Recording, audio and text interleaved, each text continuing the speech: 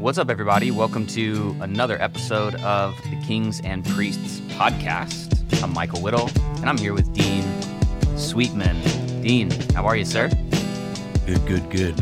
What's happening? Fantastic, actually. Good. Staying busy? Extremely busy. Been a busy summer.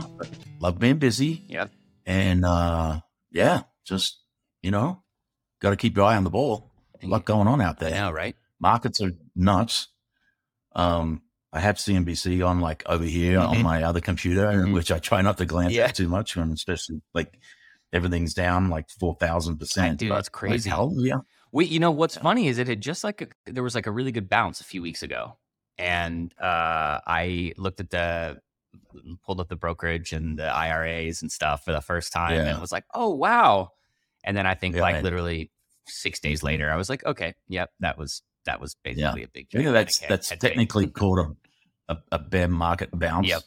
But it's just a bounce. And what goes up comes down again. And then just fundamentals, so the jobs report comes out. And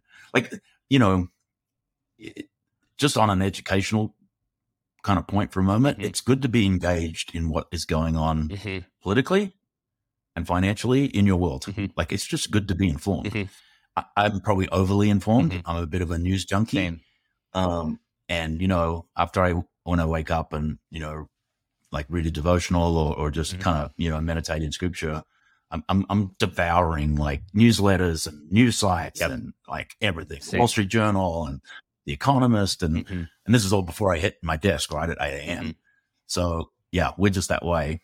But I think it's good to, be educated on what's going on geopolitically. All of that affects when I start a business, how my business is going, what could happen to how do I forecast, what's going to happen in 6 months? And I'm looking into inflation is nuts, but is the job number still really strong, which means consumers can spend our way, or are people running out of money because the stimulus checks thing, the government print and all this kind of stuff. And so, and then I like to be, and then I know we don't get political on this podcast, but all of that. And then it seems like we're sending $500 million a week to the Ukraine right now. So are we just fighting a full on proxy war, sending billions of dollars, and then student loans are completely, wiped out. It's Ukraine this week, it's student loans the following week. I'm glad a billion there, a billion here, $billion there. Pretty soon it's real money. I'm really glad I used my stimulus check to pay off my federal student loan last year. That was obviously a good use of the. So ridiculous. I'm like, man, I should have just not paid it, and then But what can you do? Can you imagine the disincentive it is for someone who just paid off their student loan, and then the guy next to you, gets 10 or 20 grand? I mean, I don't even want to start talking about it. The thing is okay, do I think that there is a subset of people in this country that probably deserve to have their student loans got crap degrees because they got lied on by the school? Exactly. Yes, but guess who should pay it? The school. Not the taxpayer. Exactly. The school should pay it. Exactly. And then it's just like the EV tax break. What happened the day they gave $7,500 in tax breaks for electric vehicles? The price of the Ford Lightning went up $7,500. I know. So it's insane. And yes, there are people that got degrees from crap schools that are now worthless, and they're working at Starbucks for $15 an hour. But the school should pay because there's billions in endowments. It's why I'm we have a guy in our church who sent his son at 17 years old to Lambda to learn how to code. Love it. Have you heard of Lambda? Do you know what they do? Yeah, totally. And I now know 3 guys in our church who have done that, who are making well over 6 figures. I mean, this one kid, he was 19, making 130 grand a year.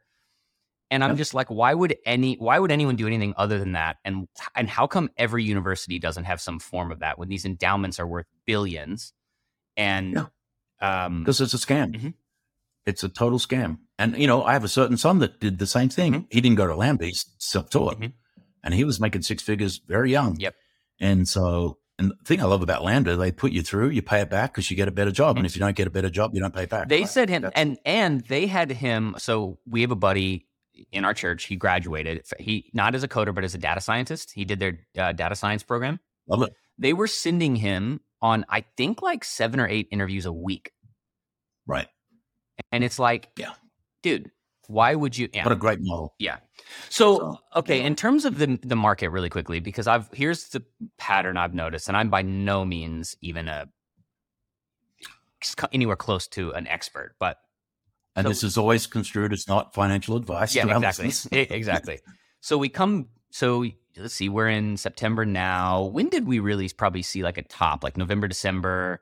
Obviously, the spring was really bad. Like all the tech stocks The market crushed. peaked in November. Peaked in November. Of 21. So then you start to see some layoffs, but then like jobs reports are still good. But now I'm seeing like Snapchat laid off 20% of their business, or 20% of their employees yesterday.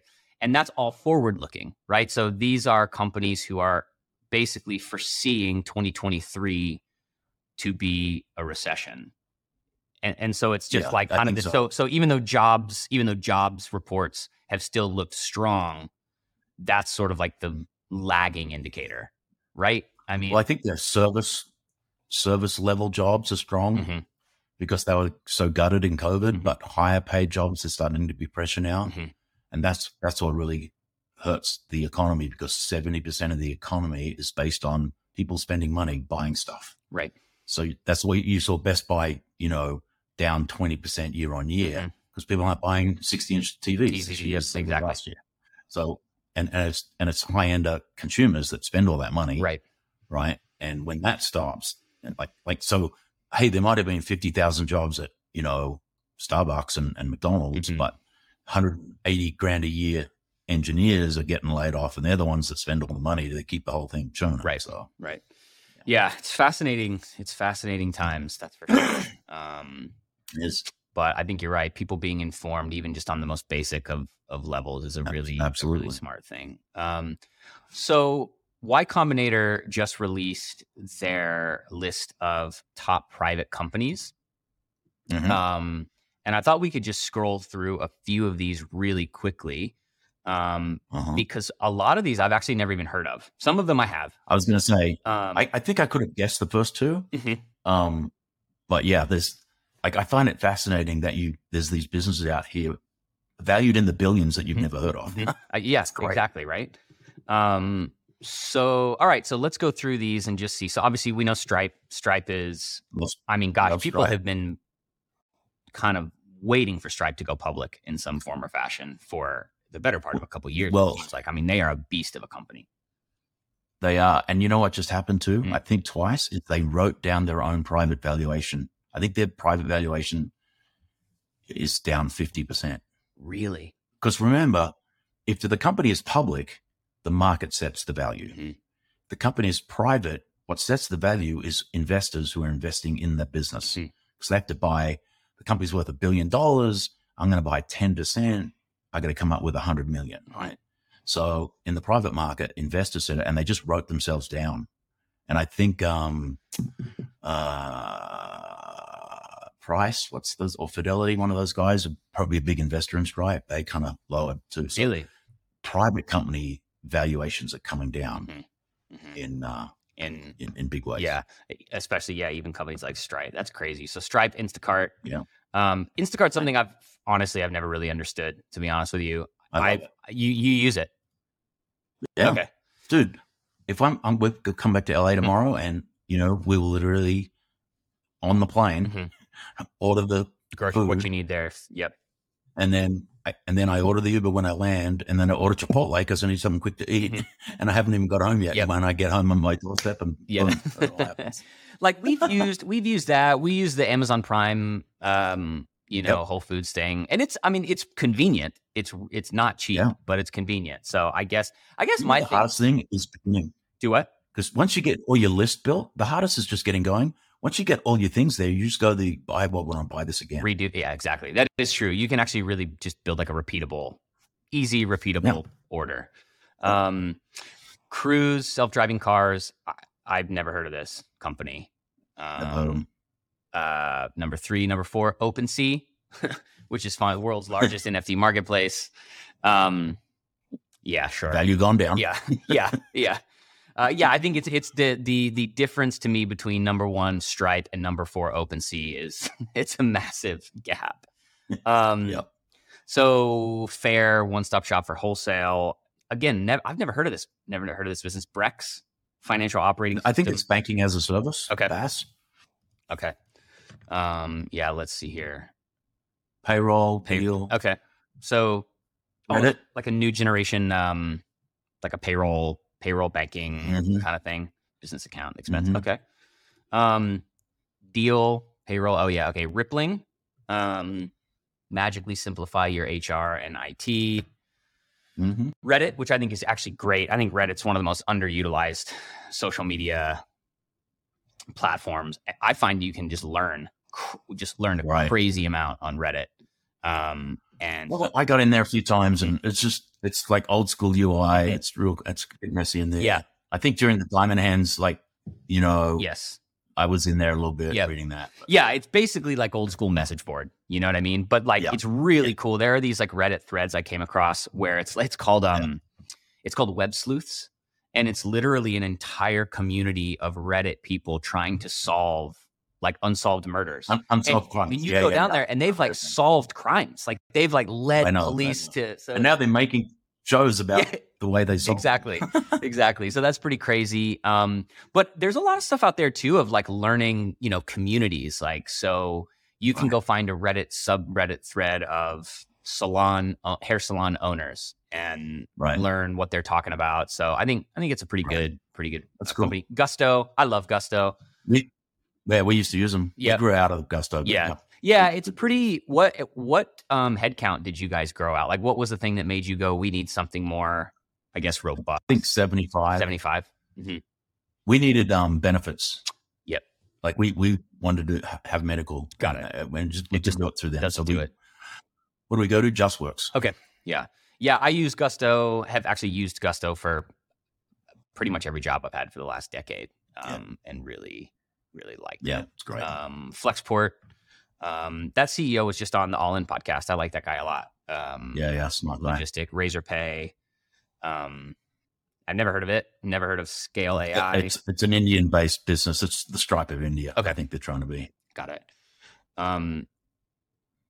Benchling, Fivetran, Rappi, On Demand. That's a Latin company. I've literally never heard of these. Checker, I've heard of. Checker, I had. Mm-hmm. Yeah, Checker do background checks. Yep. Zapier, I've heard of. I've tried to use it and not had the easiest time, but I'm not the best at that stuff. You need a little bit of code. Yep. Webflow. We use Webflow. We use Webflow as well. I've played around a lot in Webflow. I think it's better than Squarespace by a mile. By 10,000 miles. Mm-hmm. Mm-hmm. It's like not even comparable. We have like 100 web pages, and they're all hosted on Webflow. Yeah. It's phenomenal. The templates they have, all the backend integrations are crazy. Equipment Share, Convoy, Retool. The GOAT group. Yeah. Platform for the greatest products from the past, present, and future segment. I'm just scrolling through to see if there's any of these that I even recognize segment. At this point. There's a lot of payments. It looks like a lot of fintech. Oh, yeah. A lot of fintech. Right now. That's where all the money is, man. Hey, look, I think the point of this little segment is there's a lot of businesses out there. A lot of businesses that are worth a lot of money. Yeah. Worth billions of dollars. Yeah. Yeah, I'm now down to 54, and I've never heard of any of these companies. That's crazy. Yeah. Jasper 59, that's pretty cool. I've played around with that. It's an artificial intelligence content company, so you can like spit in descriptions, and they can write blog posts for you, tweets for you. They can do advertising. So yeah, I think you're right. A lot of this is businesses that nobody has ever heard of, that Y Combinator is essentially saying these are the most powerful businesses. Mm-hmm. So that's really cool. Okay, let's jump to this next one. How to value pre-revenue startup. So here's why I think this matters. And you tell me what you think. I think 18 months ago, a year ago, how to value a pre-revenue startup was just kind of whatever you decided the value was. I mean, there's obviously some ways that you think about it, and there's market and all that kind of stuff. But I think now it seems like people have really like started to kind of bring this down to a more nuts and bolts kind of process. But it's really hard because if you don't have any revenue, how do you determine the worth and the value of your business? So there's a bunch of different ways Very hard. that they talk about, how to do this, different factors. But here are some that kind of they say. So when evaluating a startup with no revenue, it's important to keep certain factors in mind. And here are the big three they say, which is founding team. So who is the team that is making this happen? Industry and market demand, and then what is your MVP or prototype? Right. So basically, part of that is like, unless you are a proven builder, just getting an idea funded is pretty much out of the question at this point. Very hard. Would you say, unless it is kind of like a completely game-changing idea? So it's founding team. Now let's talk about founding team for a second. Is that people who are involved, as well as like advisors and strategic relationships that you already have? A lot of times, if you're building a pre-revenue startup, it's not like you have any kind of team whatsoever. It's you and a co-founder, maybe a couple of contractors that you have working on the business. But what do you look for in terms of founding team? Well, in tech or in anything, typically the founding team are the co-founders, right? So who are the people who are going to build this business, who are maybe put blood, sweat, and tears and bootstrap their way to an MVP and a few customers, but pre-revenue, it is the founding partners who have created, hopefully a C Corp based in Delaware and distributed shares and own the business. That is the founding team. And if you're going to be doing something technical, you better have someone technical as a co-founder. Right. Right. Because you're building something technical. But yeah, that's the founding team. So, and that founding team may be brand new, never done this before, but have experience in certain areas. Right. So you think about, there's 2, 3, 4 people going to come together to build product X. And this is the first time they've ever started a business. And if I'm the investor looking at them and I'm like, wow, you guys have never done this before, but you've spent 20 years doing this. You've been 15 years building that, and you've done 10 years in this industry, and you're trying to come in here and disrupt something you already know. Lots of check marks on that team. Right. If there's 3 founders trying to do something they have no knowledge about and they just thought they'd have a crack at it, not investing. Right. Right. And so in terms of market and demand, like, I think obviously a lot of it has to do with that, especially when we're talking venture money, right? So it's one thing to say, hey, I want to start a business that I think, if we invest 150 grand, give us 18 months, it can be a really high cash flow, low margin business. That's totally different and not really what we're talking about. I think what we're talking about is big idea. So obviously a lot of that, would you say a lot of that waxes and wanes via trend, right? So like, at least from what I see, there are a lot of trends in sort of what venture is looking for. So we just mentioned fintech. Right? Fintech's a really hot trend right now. Yeah. So I'm going to look at the total addressable market, the TAM. So you're coming to me with product X, and you're either going to tell me or I'm going to work out how many of these widgets or software, apps, and we're going to sell. And if it's a particular, so one of those on the list was Gusto, right? So they have an application to business owners that do payroll. Okay. And they're targeting, let's say they're targeting small, medium business, right? Under 100 employees or under 50 employees, small business. How many of those are there? Right. In North America? Or can I go international? What's the total TAM? What's the competitive landscape? There's 50 other HR platforms, but you're going to build a better one? Tell me how. Right. And so it's what's the market? And then I can work out what the money is, the potential to make money. Right. If there's 1 million small businesses, right, and they're willing to pay $50 a month, that's a $50 million a month opportunity. That's a $600 million revenue opportunity. But there's 50 competitors, and you're going to go get your first 1,000 customers, and I'm going to give you all this money, and you're going to build this product, and you're going to hire some more people, and then you're going to get some customers, you get some revenue. It's all in the beginning. You're trying to set a value on the possibility of size of the market, and then how I can penetrate it and, beat others. Or am I doing something that's brand new and there's never been one before? And I'm building something that people today don't know they need. Right. but we'll spend money on it down the track. So those are things that are going to work out. And then, wow, I'm going to invest in a business, and this team seems like they know what they're doing. They want to go do X, and the opportunity within inside the business plan is, this is $100 million, opportunity, and and so that's what's going in your mind when you started. Yeah, there's a so down here there's what they're calling a scorecard method, which I think is good, even just to be thinking about in terms of like if someone's trying to think through how to value their business. It's basically just take another company in the same industry. An opportunity. Yep. It's like what's a company that's similar to you that was recently valued at $5 million, right? Okay, how do we work our way back to that? So it's size of opportunity, team, technology and product, competitiveness, marketing and sales, financing need, and then other. So there's just a little bit of like a straight up numbers way of looking at it, right? Where it's kind of, and the top three are the main ones, right? Right. Yeah, they carry would carry the most weight. Yeah. Right. Cool. Okay, so question for you on that. Would you say, let's say someone right now got a pre-revenue company, or they've got a pre-revenue idea, they've got a little bit of an MVP in the current market, because I think people can probably be tempted to do whatever they can do to make sure that they can just keep going over the next year, 18 months, 2 years. If someone is in this place right now where they're trying to raise money, what would you advise them in terms of doing the safe thing? Like basically we're in a place where I think a founder is going to go, man, I got to do whatever I've got to do in order to get myself to the other side of this next 18 months or 2 years, right? Because of the current market environment. But I think that could mean a lot of founders feel the pressure to give away a lot of their company or do whatever. Like, where as a founder do you go, no, if this is going to work, I've got to like full send it and go for it, versus I've just got to like clamp down, make it through the next 18 months and see where does that question make sense? Yeah, sort of. It's you got two sides. You got the investor and you got the founder. And it's got to make sense to both, right? So you got to be reasonable on valuation as the founder, and you got to, as an investor, have the incentive for the founder to go and win. Right.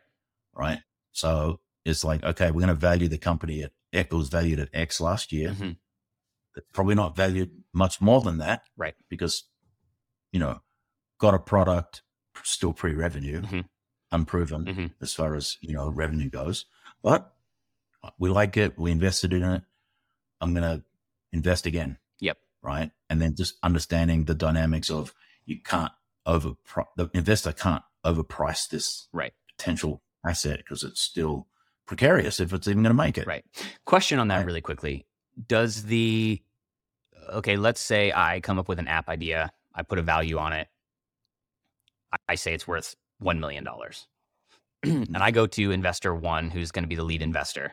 And they agree, yep, this is worth $1 million. They invest. Is it generally like the lead investor who technically sets the valuation, right? And then, and which is why a lead investor is so important, because you're essentially going, this has been not approved, but this has been this has been approved and believed in at this valuation. And so that's really, really important. Someone's put their money up and you go to other investors, or, you want to diversify your cap table and you get some new investors and they're like, oh yeah, we see this value too. Yep. And they come in and you say, oh, we're raising at $1 million, and, and they go, yeah, that's reasonable to us. Right. So there's the existing up each round. And then there's, investors that brand new. And 18 months ago, it would be safe to say that the founder had the power in setting the valuation. Correct. We have now completely gone to the opposite side, right? Where the investors had 12 months ago have now set the valuation. Well, it's even worse than that. They've even turned it all off. Right. Like there's just no money. Right.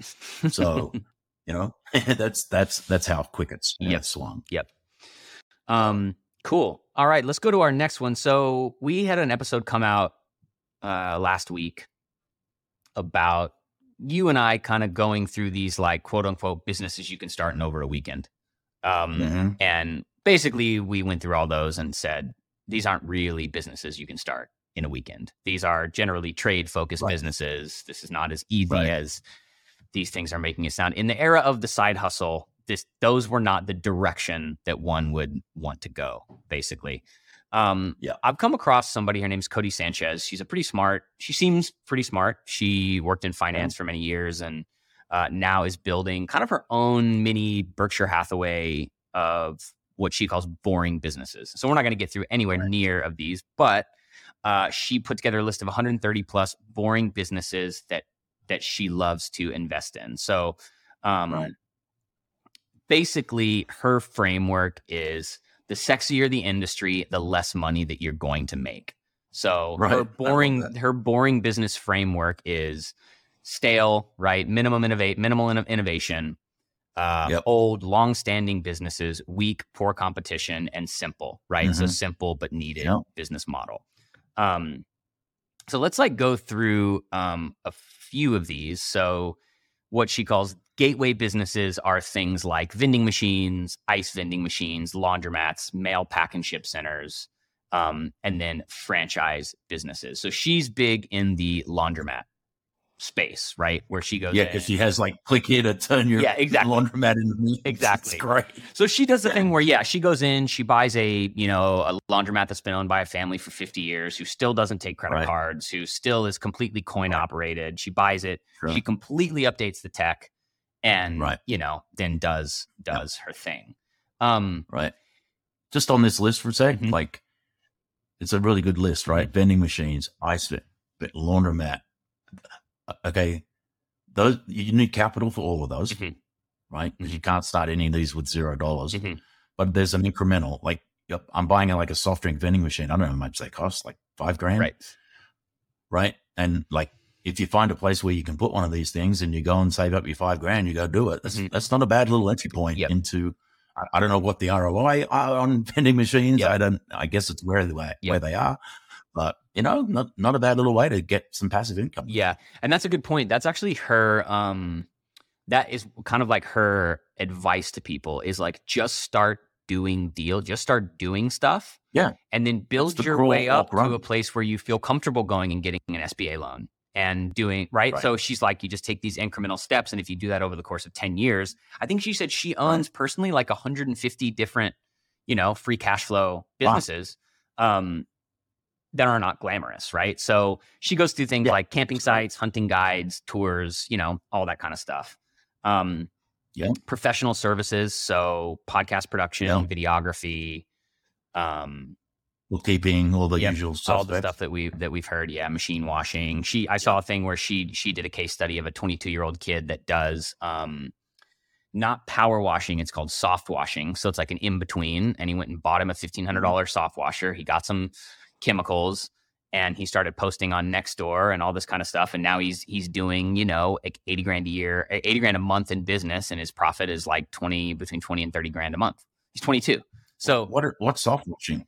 Cars or driving? No, like homes basically. So the outside of a home, gutters, all that, that kind of stuff. And it doesn't strip the paint. Yeah. So now he's got 2 trucks. I think she said he's got 2 trucks, 4 employees and so stuff like that is cool. Home services, we talked about that, gutter cleaning, home cleaning, laundry, all of that. Let's go down to something that may be a bit bigger here. Let's go to where was it?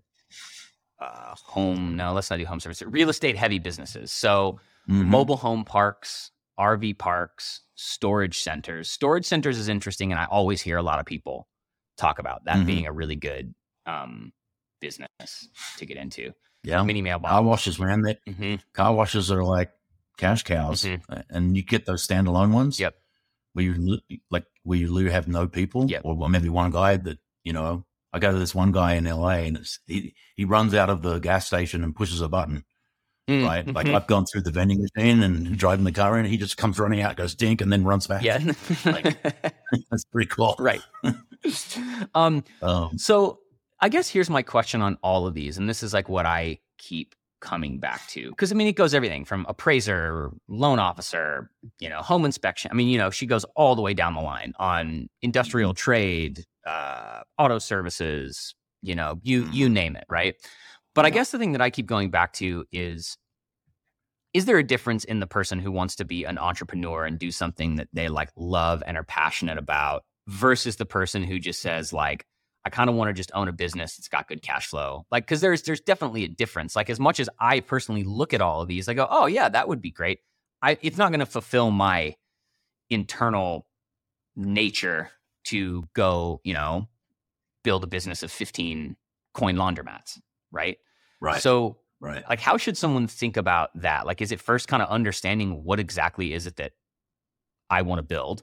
Like, if I'm not just motivated by money, I'm not going to get excited building a laundromat empire, right? I think the point she's making is this is not glamorous, but I don't care.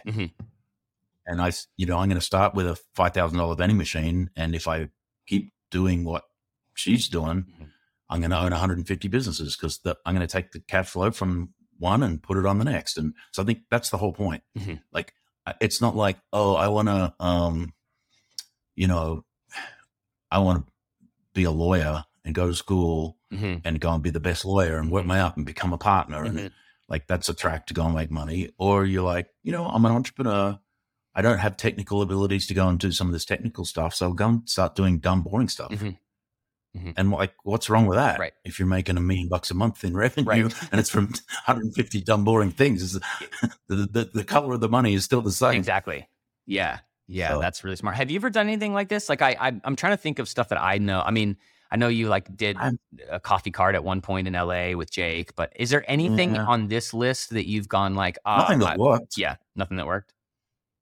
But I think this it's almost like, go to college, don't go to college. Okay. Don't go to college. I'm technical in some way. And I'm motivated and I can go and clean gutters and I can go and bang on doors and go and build my tree cutting business. And I can go and do that and then develop a skill and try and somehow scale that because you're only going to make X.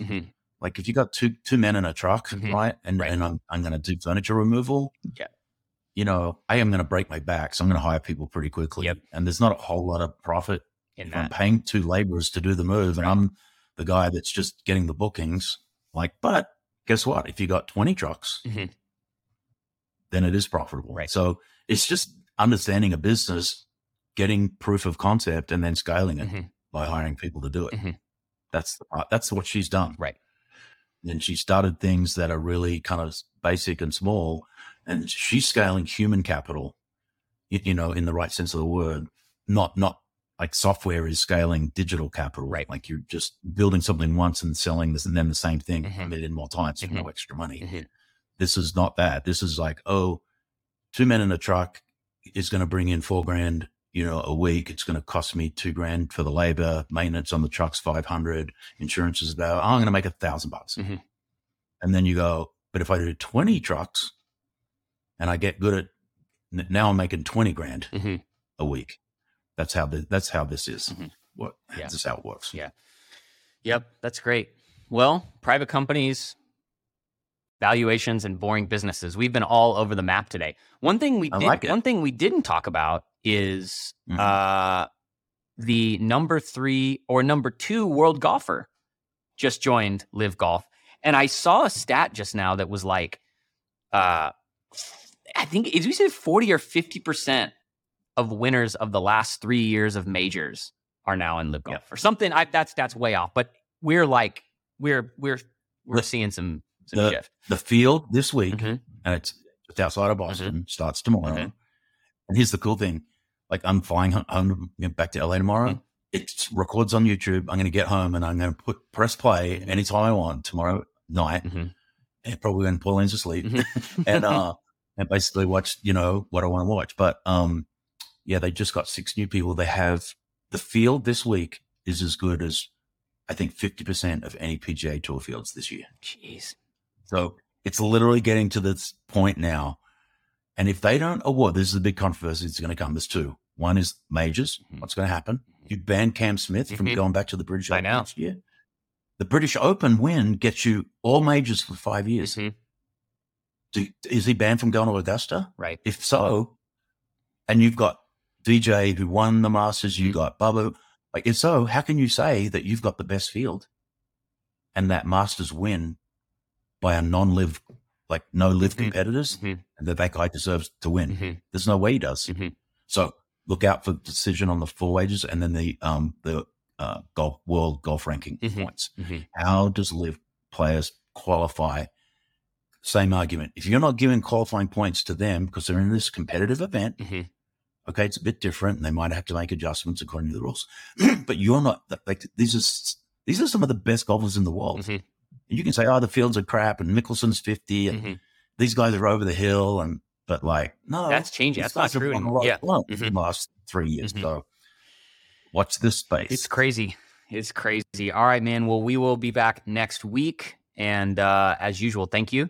And excited. A lot of great stuff happening. A lot of great stuff on the way still. And we'll see you guys all here next week.